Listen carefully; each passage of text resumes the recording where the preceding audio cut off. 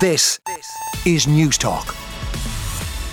And there's one main story on the front of the papers this morning. The sentencing yesterday of the 5 men who raped and sexually assaulted a teenage girl in the Midlands. I'll start with the Irish Times, and rather than go into the details of the case, which I'm sure most people know at this stage, I'd like to bring you commentary on it. Nolene Blackwell, Chief Executive of the Dublin Rape Crisis Centre, said our judicial system, our legal system is saying this we regard as amongst the most outrageous, the most harrowing, the most violence and the most vicious of rapes perpetrated on a vulnerable child in the eyes of the law. She goes on to say the lengthy sentences send out a strong message that this is intolerable, that it is entirely unacceptable, and it's sending a message to every single person in the land that these are the sentences you can expect. There's also concern, however, over the 5.5-year wait for justice.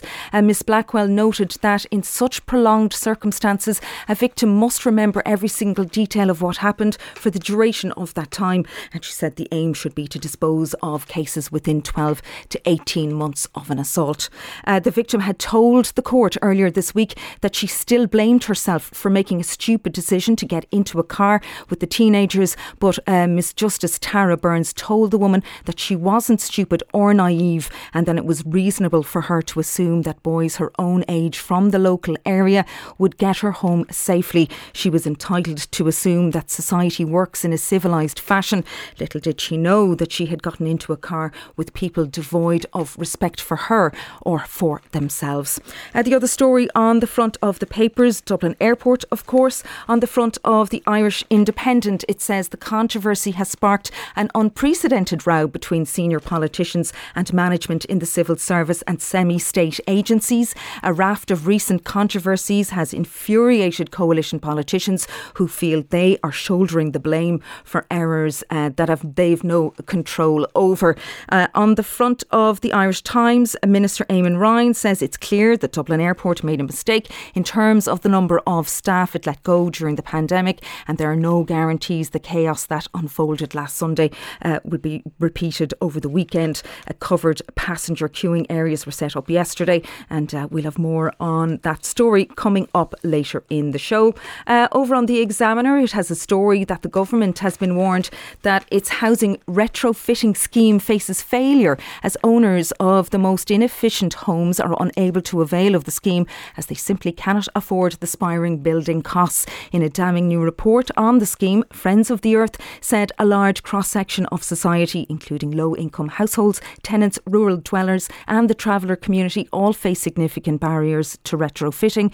Many of the country's renters are excluded from the upgrades thanks to low quality standard of rental house, a lack of tailored financial options for landlords to retrofit, and no clarity on tenant protection from renovictions. Some other stories to bring you this morning on the Irish Independent. The father of Captain Dara Fitzpatrick has said his family can finally grieve normally following the inquest into the deaths of the crew of R116. 5 years after the helicopter crash off the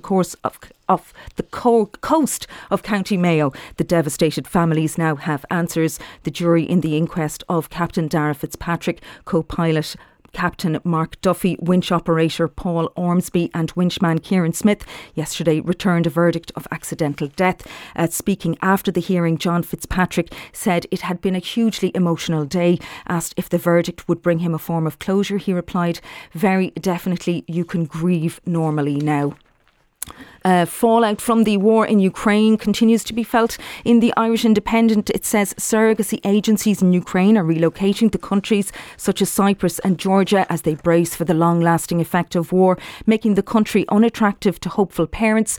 World Centre of Baby, a Ukrainian surrogate agency that is popular with Irish couples, said it closed its agency in Kyiv on the first day of the war and has no plans to resume surrogacy programmes in Ukraine while it continues. continues.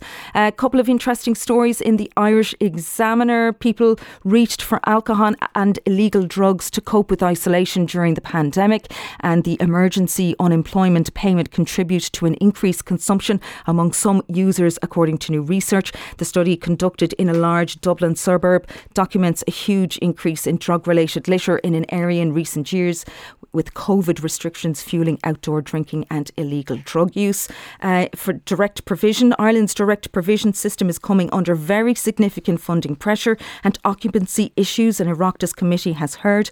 Kevin McCarthy, the head of the Department of Children, which has responsibility for Ireland's direct provision system, said applications for international protection in Ireland have been growing hugely in recent months, without factoring in people fleeing war in Ukraine. Mr McCarthy said timelines and projections in place to eliminate Ireland's direct provision system by the end of 2024 and are now coming under a bit of stress.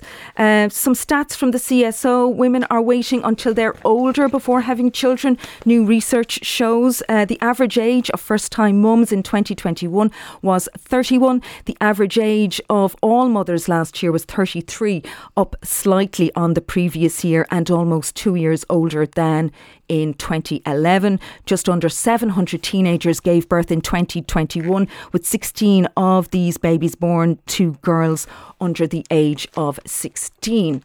Some positive news in the Irish Times. Stolen or lost bicycles recovered by An Garda Síochána are to be donated to Ukrainian refugees through a Dublin bike shop, which has been refurbishing bikes for Ukrainians since March.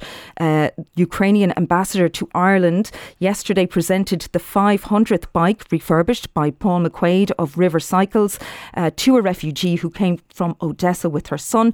Mr McQuaid, who has been in recent months restoring bikes donated by the public for Ukrainians, said he would be receiving 200 bikes from Ballymun Garda stationing in the coming days. The Gardaí contacted me out of the blue and made the offer of bikes that they had been unable to reunite with their owners after exhausting all other lines of inquiry. He says the demand for bikes from Ukrainians is still huge, so this will be a really big help. I don't know if you heard this yesterday, but in the Star, a Sinn Féin TD said it's €200 cheaper to fly to Rome to see Bruce Springsteen than travel in Ireland for one of his gigs at the RDS. Pearse Doherty was asking Green Party Minister Eamon Ryan what the government plan was to stop some Dublin hotels charging huge prices.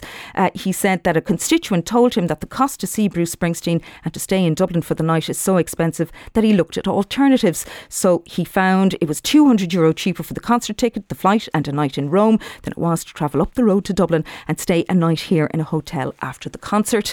And if you think reality TV is bad, you may want to stop listening now. The Mirror says MTV are looking for a new batch of wannabe reality TV stars for an Irish version of Geordie Shore. Station bosses are on the hunt for 18 to 24-year-olds who consider themselves the life of the party. A show of that name is in its early stage of production. An insider revealed, "I've a feeling Geordie Shore will be cancelled soon, and this is why they're doing it. It will be Irish youngsters living together and partying." On 106 to 108 FM and newstalk.com. This is Newstalk.